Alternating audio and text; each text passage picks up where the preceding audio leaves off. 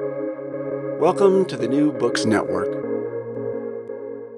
Hello, everyone. Welcome to another episode of New Books Network. This is your host, Morteza Hajizadeh from Critical Theory Channel. Today, I'm honored to be speaking to Professor Len Niehoff and Professor Thomas Sullivan about a wonderful book they published with Cambridge University Press called Free Speech: From Core Values to Current Debates, which was published in 2022. Dr. Len Niehoff is a professor from practice at University of Michigan, and Dr. Thomas Sullivan is president emeritus and professor of political science at Vermont University. Len and Thomas, welcome to New Books Network. Thank you for having us. It's a pleasure. Thank you. Before we start this interview and talking about the book, can you please tell our listeners a little about yourself, your background, and your expertise? Len, you want to go first? Well, sure, Tom. Thank you. So I'm a professor at the University of Michigan Law School. That's my full-time gig. And in that capacity, I teach classes in First Amendment, media law, and also a small seminar in the history of banned books. I've also been a practicing First Amendment and media lawyer for almost 40 years, and I've represented numerous newspapers, broadcasters, and online entities in dozens of First Amendment cases. So I'm both a First Amendment theorist and a First Amendment practitioner. And I am now President Emeritus, as you mentioned, of the University of Vermont and a professor of law and political science. I was a law school dean at the University of Minnesota, the University of Arizona, and associate dean of the law school at Washington University in St. Louis. And I presently, as a full-time faculty member, teach a seminar each semester on free speech. And I also teach constitutional history and constitutional law to undergraduate students at the university. And I have been in the academy for 44 years, teaching, writing, publishing, and 30 of those years I was in higher education administration. Thank you both for this introduction. Free speech from core values to current debates. I can't think of any topic that is more important nowadays than free speech, and especially in the past let's say 5 or 6 years, maybe the idea of free speech and that thin line between free speech or hate mongering. These are some of the topics we'll be talking about. But before that, why did you decide to write a book about free speech, and what did you hope to achieve by writing this book? Maybe Tom, we should start with you. Sure, thank you. Well, the University of Vermont every year puts on a conference, a national conference on legal issues in higher education. And each year, recently, there's always been a panel on free speech for obvious reasons that it's a very contentious issue on American university campuses. And several years ago, a couple years before the book was published, Len and I were on that free speech panel together. And after it was over, it was pretty clear that we had some similar views and a good deal of passion around this topic. I had already started to think about a book on free speech and had been working on an outline and kind of framing chapters. So I asked Len, let's have a chat after we're done with our speeches and the panel. And we began to talk about doing the book together. And rather quickly, I think, Len, we decided we would join together for this book. And the title went through a bit of an evolution over time with conversations with our publisher, Cambridge University Press. But I think it came out very aptly, free speech, core values, and current debates. Yeah, I think that's very much how it unfolded, very sort of naturally and organically. The one thing I would say is that one of the issues that I would add is that I think one of the issues that Tom and I both saw and a concern that we shared is I think both of us felt that conversations about free speech in the public domain tended to be relatively superficial and uninformed. And one of our goals was to write a book that would be, on one hand, a scholarly book, would make a legitimate contribution to the scholarly corpus of work around First Amendment, but that also would just help raise the level of dialogue publicly about free speech. And one of the things we tried to do was write a book that a specialist can read and learn something from, but also any intelligent non-specialist can read, non-lawyers can read, and really understand a great deal more about free speech as a result. Mhm. And I really related with that. I don't have any background in law. My background is in literature, but I'm interested in topics about free speech, and I'm interested in political issues. And I found myself learning a lot about this, about some legal cases in the United States, the idea of free speech, and some of the subtleties and let's say complications associated with it. And I think it's a perfect segue what you just said into my next question, which is you talk about a famous Supreme Court case, the case of Snyder versus Phelps. It would be great if we could talk about the case and tell us what it shows about court's view about speech. Len, you want to have a go at this question? Sure. Before I do, let me thank you for picking the book up and reading it, and showing us to be right that people who are non-specialists can learn more about this field. So Snyder is a really interesting case. It was a case that involves speech by a group called the Westboro Baptist Church. And although Westboro calls itself a church, in many ways it's essentially a hate group. It believes that the deaths of American soldiers are the result of God's judgment against our country because of its tolerance of homosexuality. And so to express their views, Westboro members picket at the funerals of American soldiers who were killed in combat.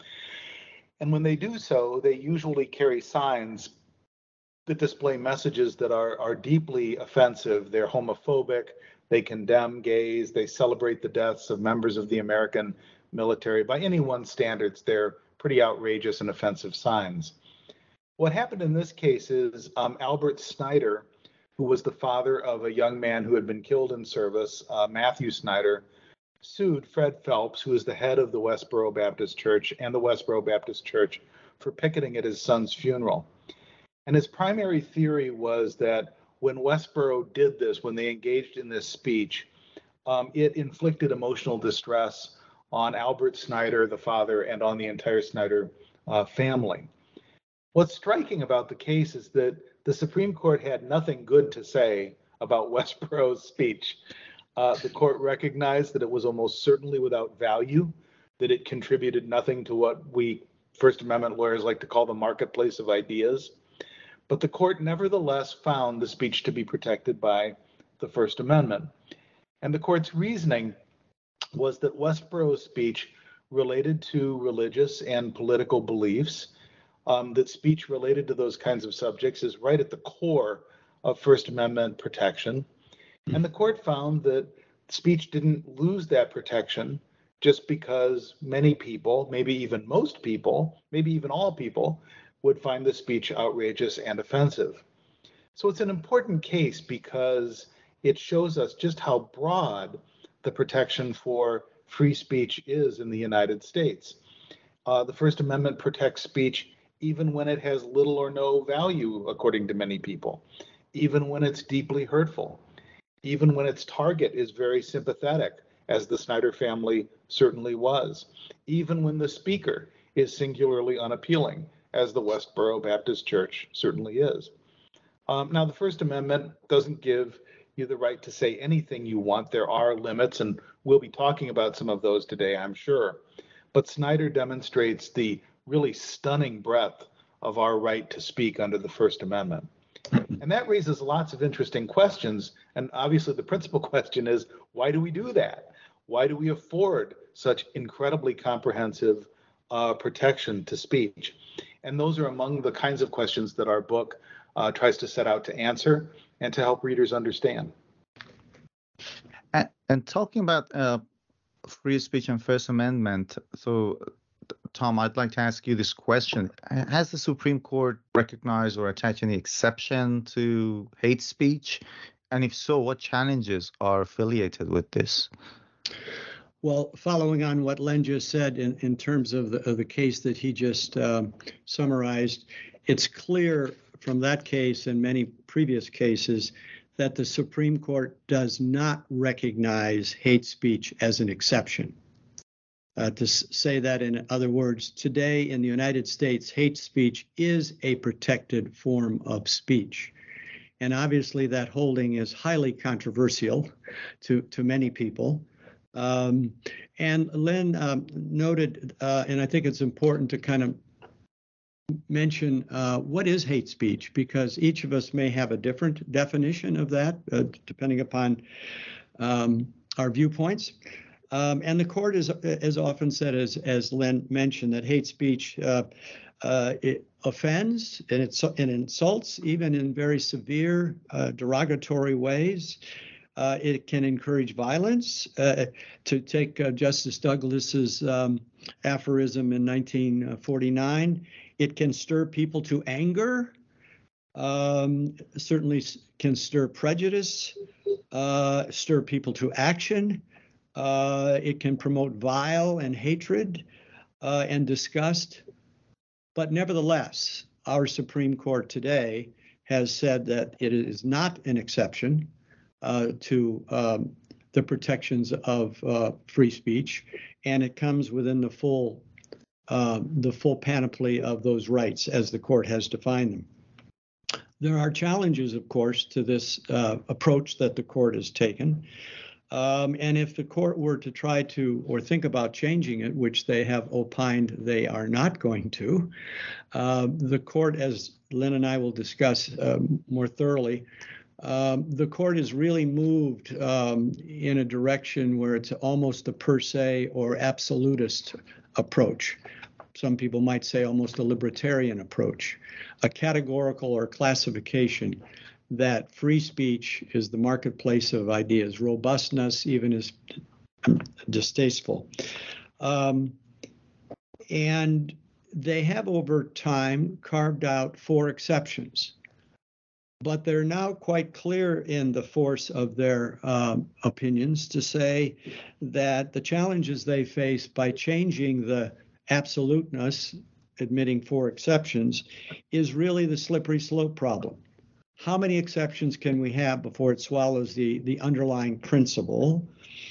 And as Justice Douglas also said in an early decision, it could lead to standardization of ideas by the government, the very thing, of course, which is abhorrent to the First Amendment, or by dominant groups, those in control, whether they be a political party or maybe the tyranny of the majority of the government.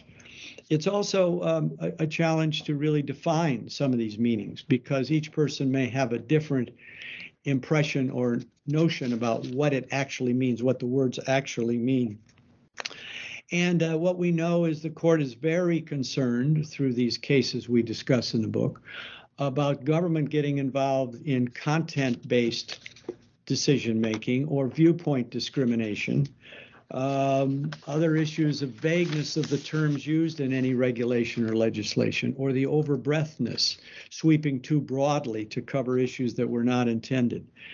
And then, of course, you get into the challenge of how do you police this, and who polices it, and what tyranny is trying to impose its will through speech regulation on the larger society.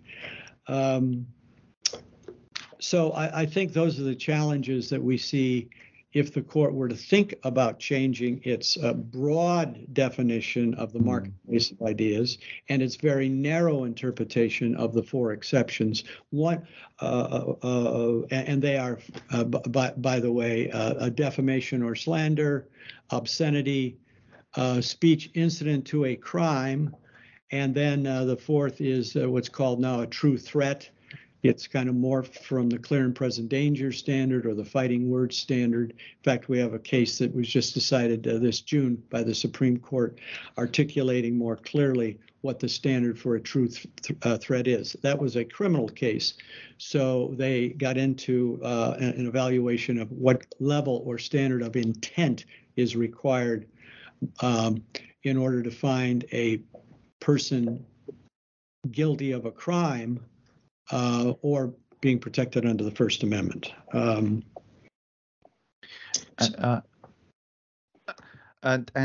just to go back again on what Len said when he was talking about Snyder and Phelps' case, I'm thinking, and you also mentioned, Tom, that the issue of interpretation of that hate speech. If I, for example, wear a T-shirt with a swastika on it or any other symbol that could be offensive to Jews, Muslims, or LGBTQI community, where do we draw that line between hate speech and discrimination? Can I just wear such a T-shirt, for example, and walk on Fifth Avenue in New York under the pretense of free speech? It's a broad question, and the answer may be everyone sharing a different viewpoint. However, I think from the weight and the body of the cases from the Supreme Court, the trend line is clear that given your question, could the government make it a crime to wear that T-shirt or to whether a swastika or a Confederate flag or any other symbol that might be provocative in that way? I think the court would find real difficulty in upholding the criminal statute, and they would probably find free speech protection. Again, going back to the concern that the Supreme Court has expressed. Is it a content-based regulation? Is it a viewpoint by the government?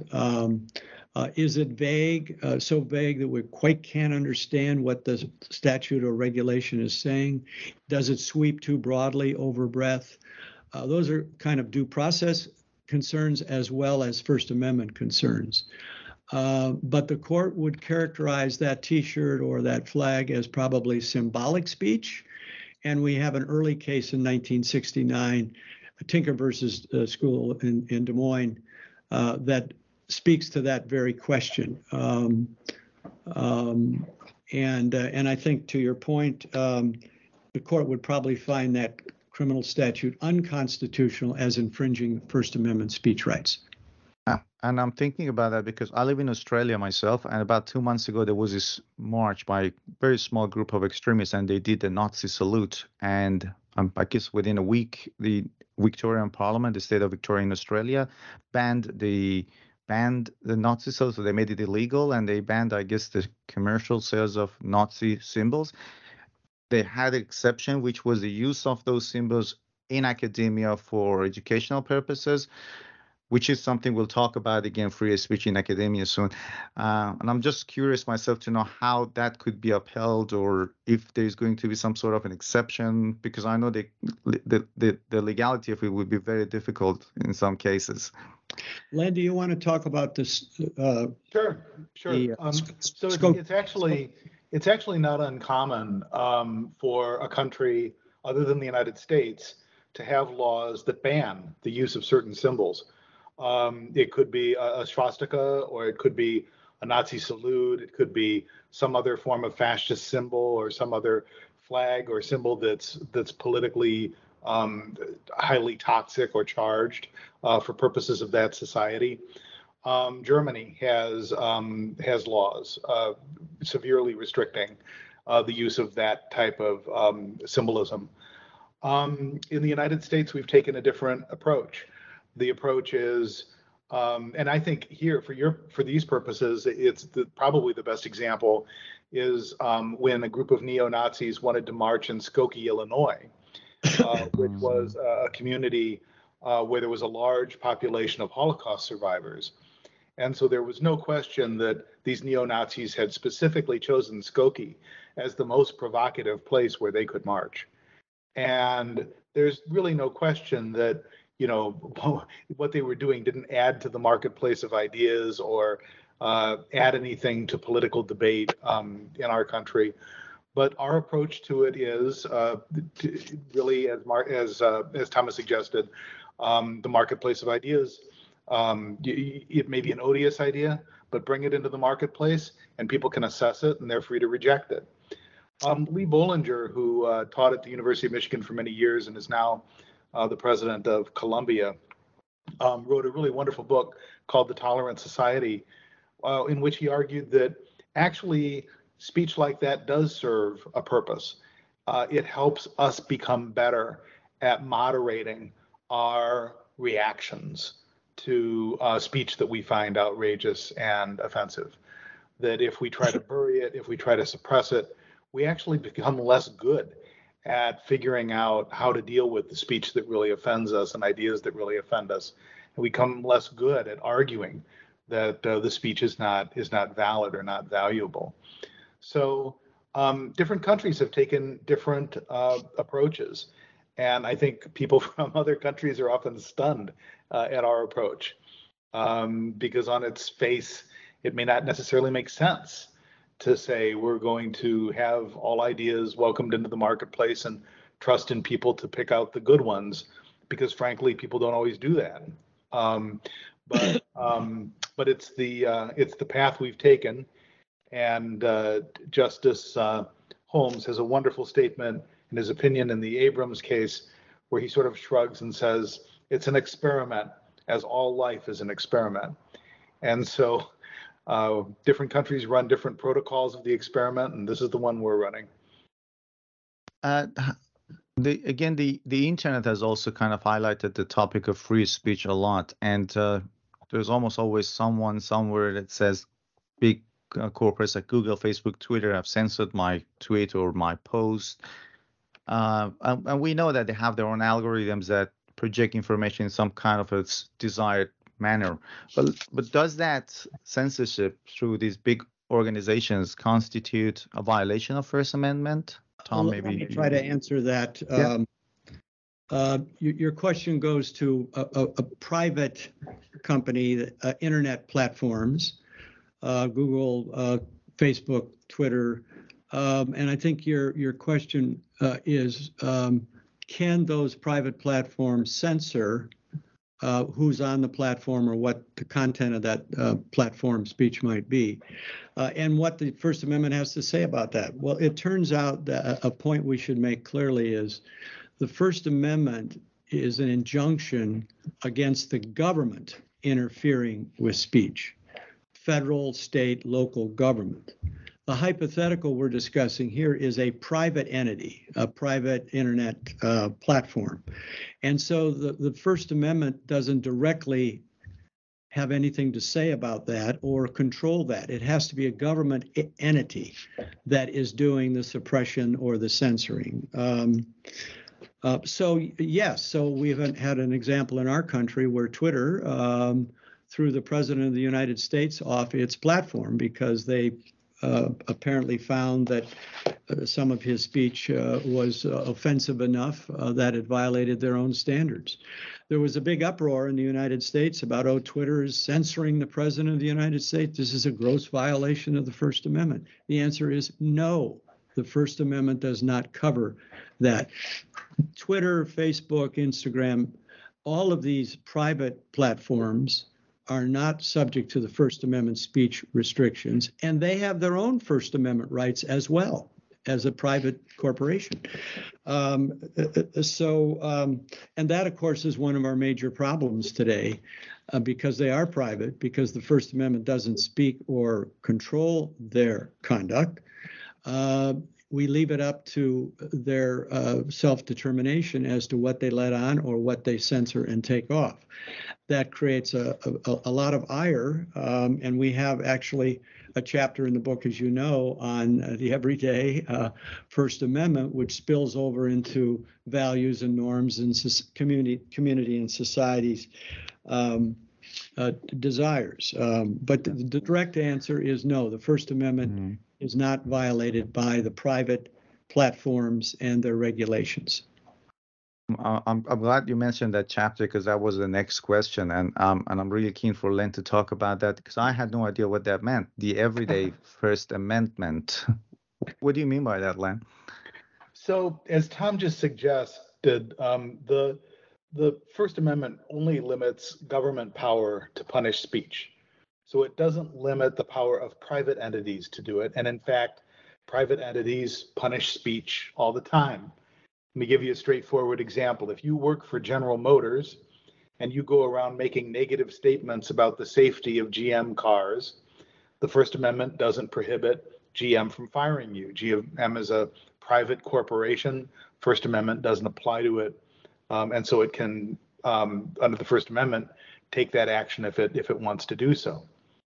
The phenomenon that Tom and I call the everyday First Amendment in the book refers to the tendency of people, that is, the tendency of non-lawyers, to think that the First Amendment applies when actually it doesn't.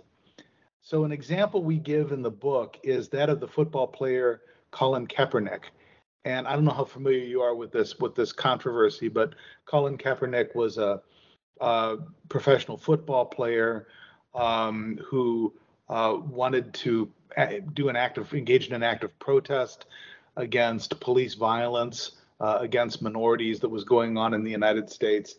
And so he began a practice of taking a knee during the national anthem at football games.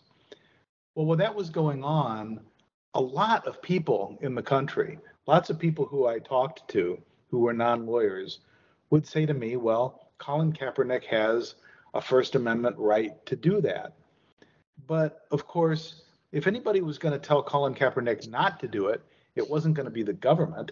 It was going to be the NFL, which is a private entity, or it was going to be the team, which is a private entity, or it was going to be the head of the team or the coach of the team, who are private individuals. So it was really technically wrong to say that Colin Kaepernick's conduct raised a First Amendment issue. It didn't. But people had the sense that it did. People thought that it somehow implicated the First Amendment. Now, one way to think about that is just to sort of shrug and say, well, all that shows is that people who don't have legal training don't know that the First Amendment doesn't apply in this case. And that may be partially true, but we don't think that it fully explains what's going on here. And this is what we explain, the ideas we explore in the book. In our view, what the everyday First Amendment shows, that is what is shown by this tendency of people to think that the First Amendment applies when it really doesn't, is that people don't just see freedom of speech as a legal principle. They see it as a moral principle. That is, we often apply freedom of speech concepts when the law doesn't actually require us to do so because we think it's the right thing to do. Our view of free expression as a core value extends beyond whatever the First Amendment specifically protects or means. And that's a really useful concept because I think sometimes when we're arguing over free speech, people tend to tilt the conversation as if it's a conversation about the law. Well, it might be, but it might also be a conversation about morality, or it might alternatively be a conversation about morality. If I, as a parent, never let my child say anything in my presence, that child doesn't have a First Amendment objection. I'm not the government when I do that. But surely I'm behaving in an immoral and wrong way.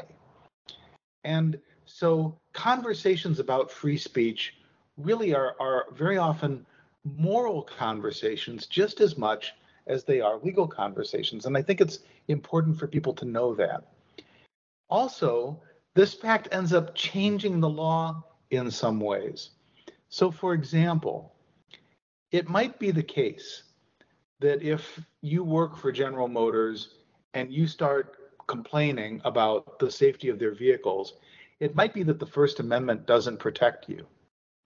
But if we think you should be protected, maybe we will pass a law that does protect you apart from the First Amendment. And in fact, that's exactly what we've done in the United States. We've adopted whistleblower laws that protect employees who want to raise safety concerns about the products manufactured by the companies where they work. And we did that in part precisely because it's the right thing to do, even though the First Amendment, as a technical legal matter, doesn't require it. So this idea of the everyday First Amendment, this idea that, yeah, there's this technical understanding of the First Amendment that people like Tom and I worry over, so forth and so on, but there's also this other understanding, this sort of everyday understanding that everybody has, that free speech is just a good thing and we ought to be promoting it. That, I think, is a very powerful idea, and it ends up shaping a lot of conversations we have about free speech, even when we don't know it. Thank you very much. That was a great response to the question. And I'm also interested to know you sort of categorize or divide Supreme Court's free speech decisions into three eras: before 1919, from 1919 to 1963, and then afterwards. What was the basis for this classification, and how do they differ? What is the major difference between these three eras? Yeah, so Tom and I faced a challenge in figuring out how to organize this book. And one of the challenges is that on one hand, you can talk about different areas like libel, commercial speech, obscenity, so forth and so on. So you could talk about specific doctrines, and we'll have more to say about that later in this interview, I'm sure. But there's also a chronological component to it. That is, the Supreme Court didn't always think about free speech in the same way. So in trying to figure out the evolution of the court's thinking, what we recognized was that you could divide the court's thinking into three major time periods. Now, it's not as if a switch gets thrown at every one of these points and as if things are completely transformed overnight, but I'm confident that this is a pretty good division of how things unfolded. So prior to 1919, the picture is pretty clear. The Supreme Court just doesn't think the First Amendment means very much. There are very few cases decided under the First Amendment, and the vast majority of the cases that are decided under the First Amendment go the government's way. To the degree there was any right to freedom of expression prior to 1919, it was a pretty anemic, fragile right indeed. So here we start the history of the First Amendment basically with the First Amendment really not meaning much and not affording very much protection. In 1919, a really important thing happens. Oliver Wendell Holmes, Supreme Court Justice, had been a skeptic of free speech. But in 1919, he changed his mind. A variety of people had been talking to him. They had been arguing with him about his position on freedom of expression, and he simply changed his mind. And in a case, United States versus Abrams, he wrote a dissent that really sort of gave us the marketplace of ideas concept. And it really changed the trajectory. He started to change the trajectory of First Amendment jurisprudence. So from 1919 to 1963, what we see is the court affording more and more protection to free expression.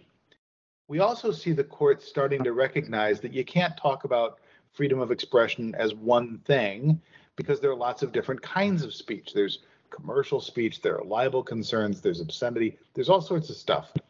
So we see the court starting to worry about categories, and we'll talk more about that later, I'm sure. But from 1919 to 1963, we see the court gravitating toward a more protective approach. Now, we can't say it was a genuinely protective approach because there are too many hiccups along the way. The biggest hiccup is concerns about communism and the whole Red Scare phenomenon. And frankly, we'll talk more about this, I'm sure, too. But the court compromised its free speech principles very often when the concern was speech that related to the promotion of communism.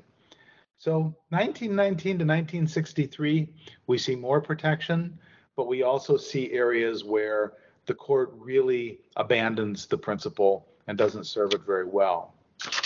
Then in 1964, we get the Supreme Court's opinion in New York Times versus Sullivan. It's actually a libel case. But Sullivan really changes the trajectory of the court's jurisprudence. After Sullivan, the court becomes strenuously protective of free speech. The categories that the court has recognized become clearer and firmer, and they have better shape. As a general proposition, the court starts to move toward what Tom has described as an almost absolutist approach to freedom of expression. There are some exceptions to this. For example, free speech in K-12, in the K-12 environment, didn't fare so well under the court recently. But in general, from 1964 onward, what we see is the free speech jurisprudence we have now, which is a free speech jurisprudence that is very broadly protective. And if I may, let me add one more note.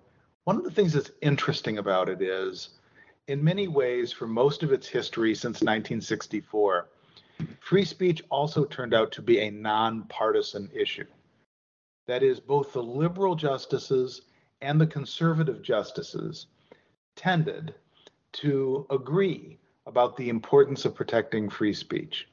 So you have great free speech expression, or great free speech opinions from William Brennan, one of the most liberal members in the history of the court, and you have great First Amendment decisions from justices like William Rehnquist and Antonin Scalia, two of the most conservative members in the history of the court.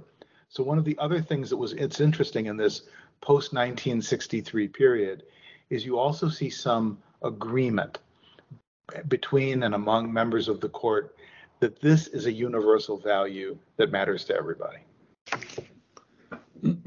And you did mention that the idea of free speech is very much affiliated with government's efforts to suppress communism, or the rise of communism, or the Red Scare.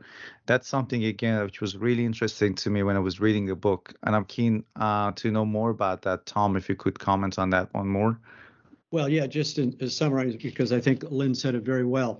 So particularly in the 1950s in the United States, the so-called Red Scare, we had a particular senator from Wisconsin, Senator Joe McCarthy, who very much was attempting to find, identify, and expel citizens in the United States, particularly if they were working in the governments, the United States Department of State, for example. And this was part of the Red Scare. And up until that time, the court, as Lynn has said, in the 30s and 40s and early 50s, really was very deferential to the government's regulation or statutes that had preconditions, oath requirements, for example, for public school teachers or other publicly held offices. But it was in the middle of the 1950s where Senator McCarthy was publicly censured. And that was the point where the Red Scare started to dissipate. But during this period of time, the court had great deference to regulations when it came to threats or perceptions of communists in the United States. I think most of those cases, Lynn, today would be considered, those pre-cases would be considered not precedent to follow, because as Lynn said, the robustness and the interpretation of our First Amendment has really opened up the aperture of free speech rights. And I think those cases that were requiring oaths to be taken, that they were not communists, or deniers that they were communists, would now fall within free speech protections, quite frankly. There is also another era that we see in this characterization of the three phases of the court's jurisprudence, where if it's a national security issue, if it's a matter of we're in the middle of a war, the court seems to give more deference to the executive branch, to the president, as commander-in-chief, to try to manage that. But outside those unique topics of national security, or we're at war, the president should be the commander-in-chief, not the court. The First Amendment speech rights have been expanded with those exceptions of Red Scare and or national security or war efforts. And in your book, you talk about the categorical approach to First Amendment doctrine. So, Lynn, what does that mean, and why and how did the court go about that approach to help this free speech idea? If you think about it for a minute, this just kind of makes sense. The court pretty quickly discovered that a unitary free speech principle wasn't going to work because different kinds of speech present different kinds of threats. They present different kinds of issues. They have different kinds of value. They may deserve different kinds of protection.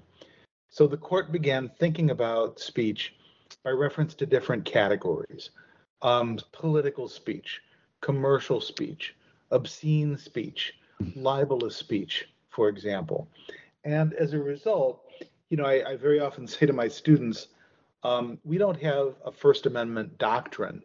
We have a collection of different First Amendment doctrines. And I think that's actually the right way to go. And it might be helpful if I gave you, if I focused in on one of the examples, like a category like libel. So if you think about it, libel presents a unique problem. On one hand, we have the value of free speech and free expression. On the other hand, we have the value of protecting a person's reputation. And the question is, how do we develop a doctrine that appropriately accommodates both of those two values when they seem to stand in conflict and in tension?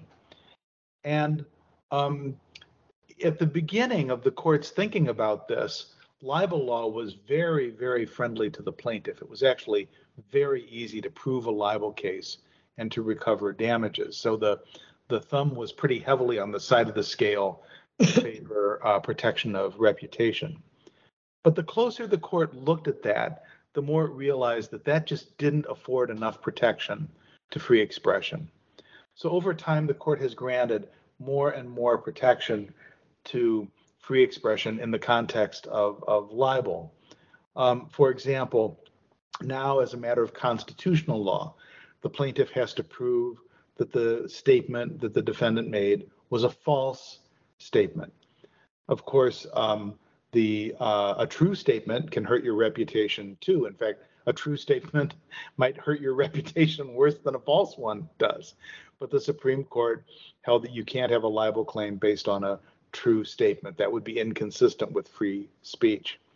And then in the Sullivan case that I've referenced earlier, New York Times versus Sullivan, the court also began to distinguish between different types of libel plaintiffs. So, for example, a libel plaintiff who is a government official, who is a public official, under the court's current jurisprudence, has a much harder time proving their case. In essence, they have to prove that the defendant knowingly lied about them, and they have to prove that by clear and convincing evidence.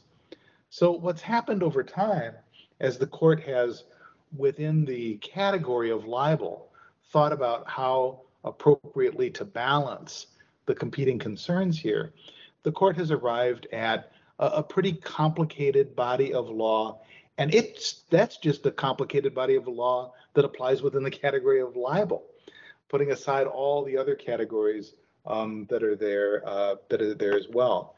I think the court has largely gotten this right.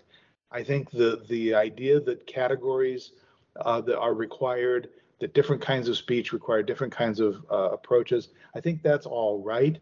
But the court has run into some areas where it's really struggled to figure out what to do within a particular category. Is libel one of them, or? Well, I think it has certainly struggled in libel, but I think campaign finance and commercial speech would probably be better examples.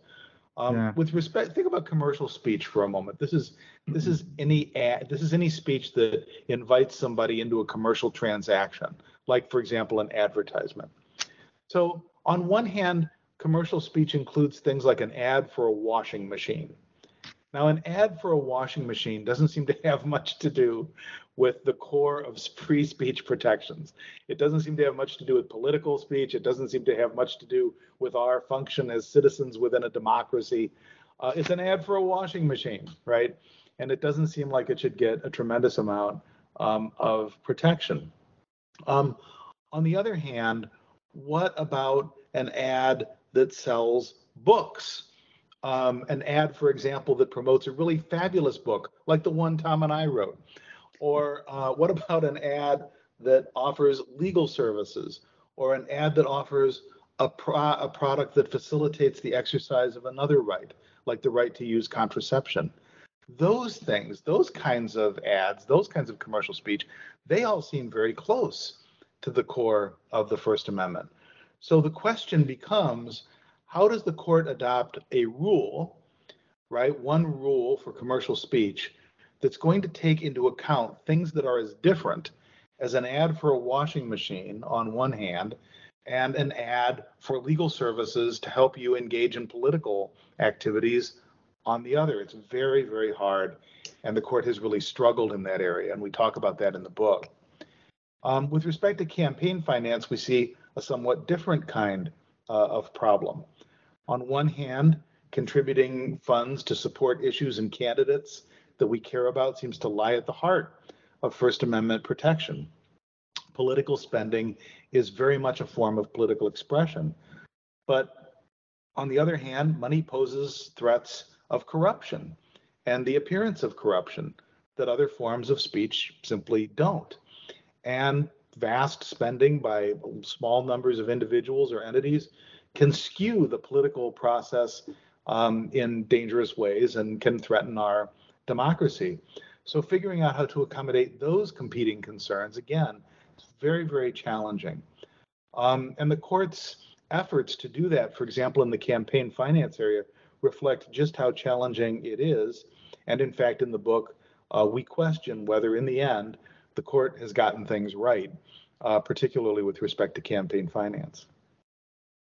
If I might just add to supplement Lynn's summary, on campaign finance, it's basically the court says that all of those regulations, be they state or federal, are unconstitutional under the First Amendment speech clause unless you can show a direct quid pro quo, a bribe, as we might call it. But other than that, they are not letting the government regulate. And this is causing a terrific consternation here in the United States about unregulated campaign contributions or sometimes dirty money involved in that. We have a whole chapter on this called the hard cases since 1964, where we really discuss this categorization or classification. But here are a few areas like campaign finance where the court has really had to, as Lynn said, struggle with trying to accommodate some different values. And on campaign finance, they came out very hard in favor of not letting the government regulate spending for businesses, corporations, or unions in this country. You have to show that old-fashioned quid pro quo bribe, money in the pocket, before I think they'll let the legislation withstand constitutional scrutiny. And another really, really topical issue is free speech in academia or academic freedom. How is it different from free speech in, let's say, other settings? And when we talk about academic freedom or free speech, whose freedom are we talking about here? So excellent question. Yeah. Many of us, I think, would answer your question by saying that academic freedom, that term, is probably or arguably is a subset within the ambit of the free speech protection that we've just been talking about. It's related to the educational institutions, the academy. And it's interesting because those of us in university life or even in lower grades think that as teachers or scholars who publish thoughts, we have academic freedom. The Supreme Court has not come down clearly in embracing a constitutionally protected area called academic freedom. There are a number of cases, early cases, written by Justice Brennan, Justice Douglas, Justice Frankfurter, with great rhetorical flourish about the importance of freedom in the classroom or freedom for scholarship. But the court itself has not decided clearly what that really means and to what extent it will bring it in the ambit of a subcategory of academic freedom. Let me break that down a little bit because you asked a question earlier about K through 12. So the court the court has basically said that faculty and students and institutions arguably have academic freedom rights. In Tinker versus Des Moines School District, 1969 was the very first broad brush, bold decision by the court, which said that these were high school students in Des Moines, Iowa. They had a First Amendment speech right when they came to school with a black armband on their arm, protesting the Vietnam War. Now, this was symbolic speech, right? It was not verbal. It was written on or the black armband was visualizing that. So here we have K through 12. And the court said that symbolic speech was protected even at these younger, more tender ages of school children, unless the armband, in this case, was found to be disruptive or was going to substantially interfere with the educational mission and the teaching of those students. Or the court said if it also that those armbands were impinging on other students' rights. So that's how a very bold, expansive doctrine came out of Tinker. The court has backed away from that in other subsequent cases a bit. But what we can say with pretty much clarity here is the younger the student and the conduct that's being exhibited, the more regulation the court is likely to let the school or the school district have, particularly if there's any evidence of disruption by reason of or a substantial interference. They tend not so much to focus on that second prong of Tinker, which was impinging on the rights of other students. But as you go up the academic educational institution scale, and we see students in college or graduate school, the court is going to give more deference to the individual's First Amendment rights in that case. And we've had a recent case from the Supreme Court last year where freshman, I think, in high school, trying out for the cheerleading team and didn't make it and got very upset and went on social media and blasted the school and the officials in very derogatory and unpleasant terms. She was disciplined and she sued, said this was a retribution, her speech, and the Supreme Court held in her favor, even though the conduct was not in the classroom or was off the campus. So there is a clear modicum of protection for students, depending upon the tenderness of the age and the maturity of the student, whether on-campus speech or off-campus speech. With regard to faculty, I think it's fair to say that there's a lot of ambiguity here. I know myself and other colleagues in the academy believe that academic freedom is sacrosanct, that of course we have it, particularly in our teaching and in our scholarship. The court has not been clear about that. My reading of the cases suggests that if this court, the present Supreme Court, took that issue of academic freedom up, given the consternation and conflicts about how robust or how not robust free speech is on campuses, I think the court might well limit this sacred doctrine of academic freedom to teaching in the classroom and scholarship and publication. But faculty do a lot more beyond teaching in the classroom, teaching in the hallways, teaching in our office, and beyond our peer scholarship that gets published like our book has by Cambridge University Press. We sit on university committees. We sit in university faculty senates. It's not clear to me that the speech that faculty engage in those other venues will be protected by this Supreme Court. So it's a fragile academic freedom doctrine that we're talking about. And it's not clear. I think there would be a division in the court, certainly not unanimous, even though great rhetorical flourishes by earlier justices on the court the importance of academic freedom for faculty, and Tinker, of course, through its 1969 decision for students. And what you were saying, which reminded me of a case a few months ago. There was this professor, I don't remember where. He was an adjacent professor, casual academics, who was teaching history of arts. And in one of the sessions, he showed a picture of Prophet Muhammad from a manuscript, from his Islamic manuscript. I think it was one Muslim student was offended, complained, but in Islam there has never been a blanket ban on showing the picture of Prophet Muhammad, and he was suspended. I think he or she, I don't unfortunately remember the name, decided to take the case to the court. I have no idea what happened, but I'm keen to follow up.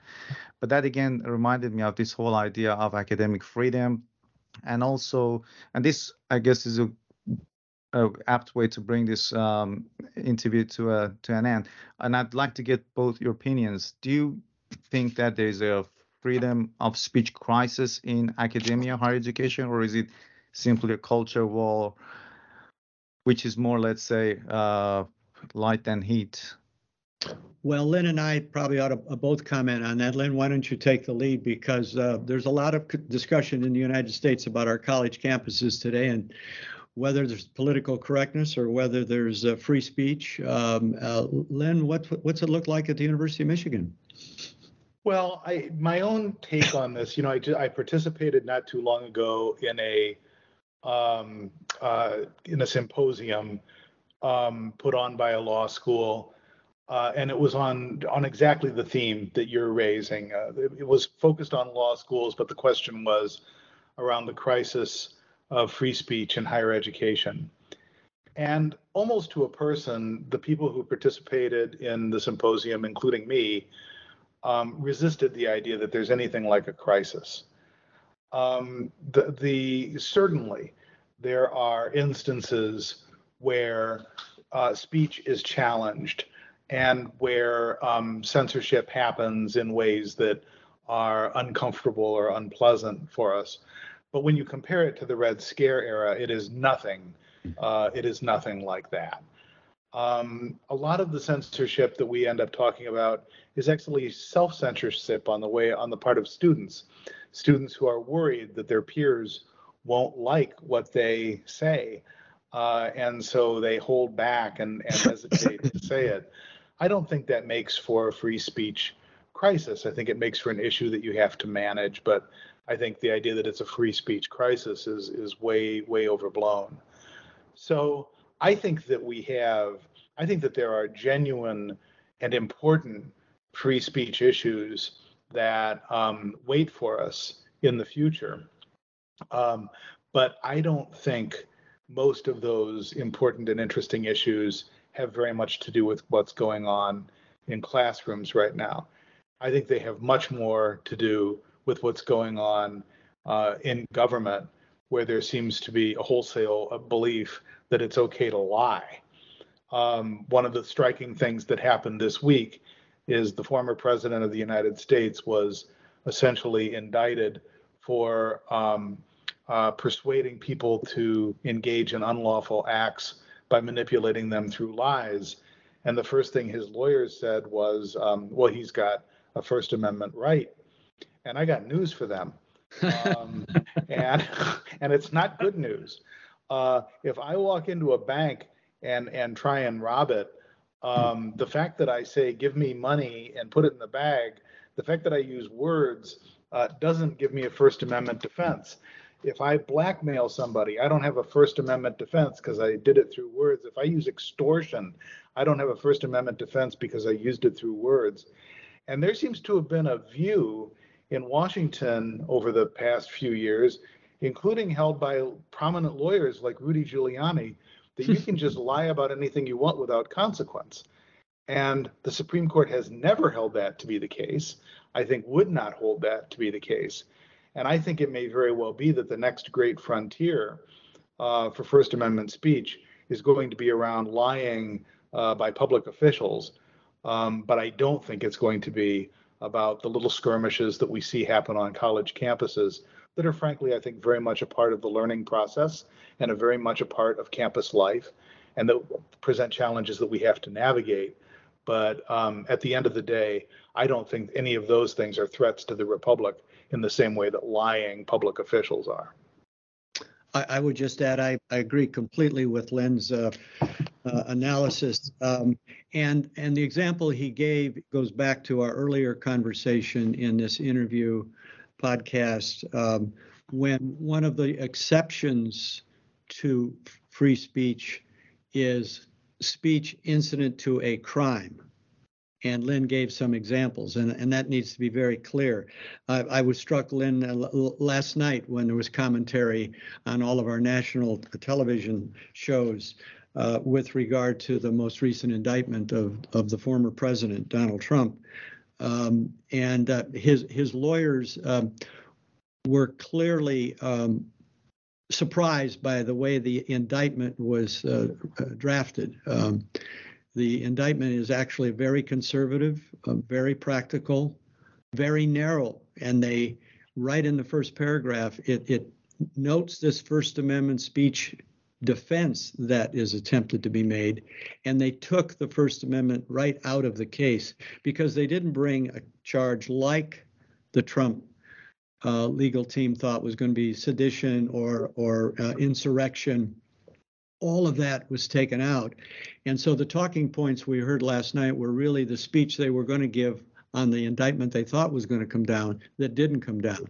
This is a case of whether provable, we'll see, beyond a reasonable doubt, we'll see, were these words, these misrepresentations, speech incident to a crime, and then of course you have to prove the crime. In this case, a fraud on the American people, fraud on the Congress, a fraud on the voters. I also want to go back and mention the classroom. I said I think the court would come down narrowly holding that academic freedom is in fact a First Amendment protection if the speech is in the classroom. But there's a caveat there. I think the speech has to be germane or relevant to the course material itself. For example, I think if a faculty member came into the classroom, an organic chemistry class, for example, and had a T-shirt on that said, "I love Donald Trump," or "I love Joe Biden," would that faculty member have a First Amendment right to wear that T-shirt in the classroom? And I think an argument could be made, no. The discussion that is going to ensue about the T-shirt or the T-shirt symbolism is not relevant or germane to what the students signed up for and what they're paying tuition for. You can wear the T-shirt out in the hallway or anywhere else, but inside the classroom, you have that's compelled speech. Students are required to take the class, or at least in the class. You have a power dominant situation by the faculty member who's going to grade those students. So the students may as we mentioned earlier, may self-censor because this is the person who's standing in front of me with a very provocative statement and or T-shirt that I disagree with, but I can't counter it because of the dominance or power. So that goes to the relevancy and the germaneness of the speech or the symbolic speech in the classroom to the course itself. Otherwise, I think you run into a compelled speech incident.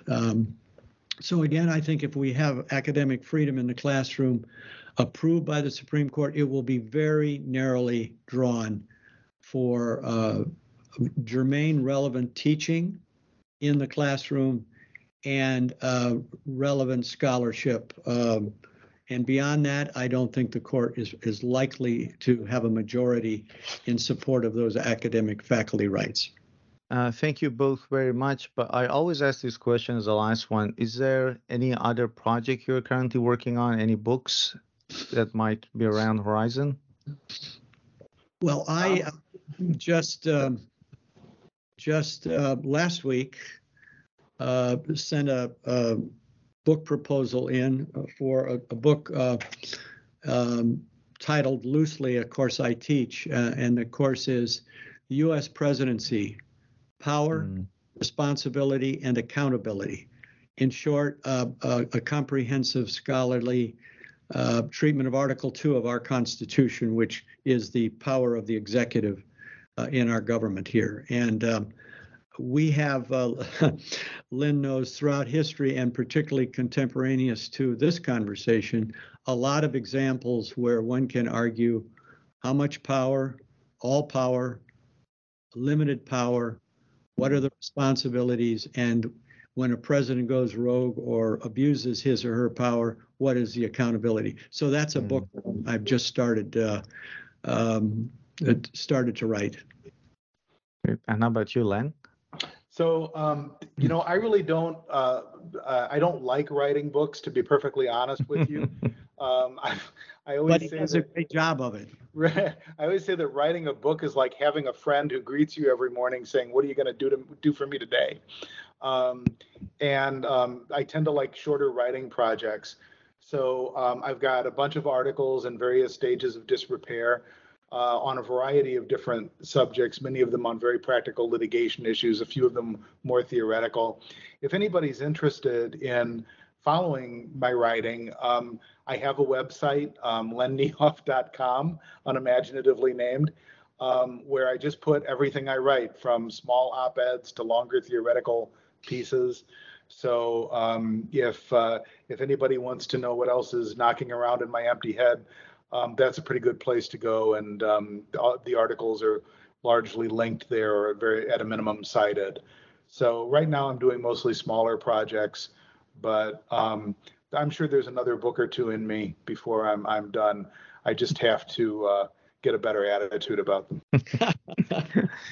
Thomas, and thank you very, very much for taking the time to talk with us on New Books Network. Thank you for having us. Much.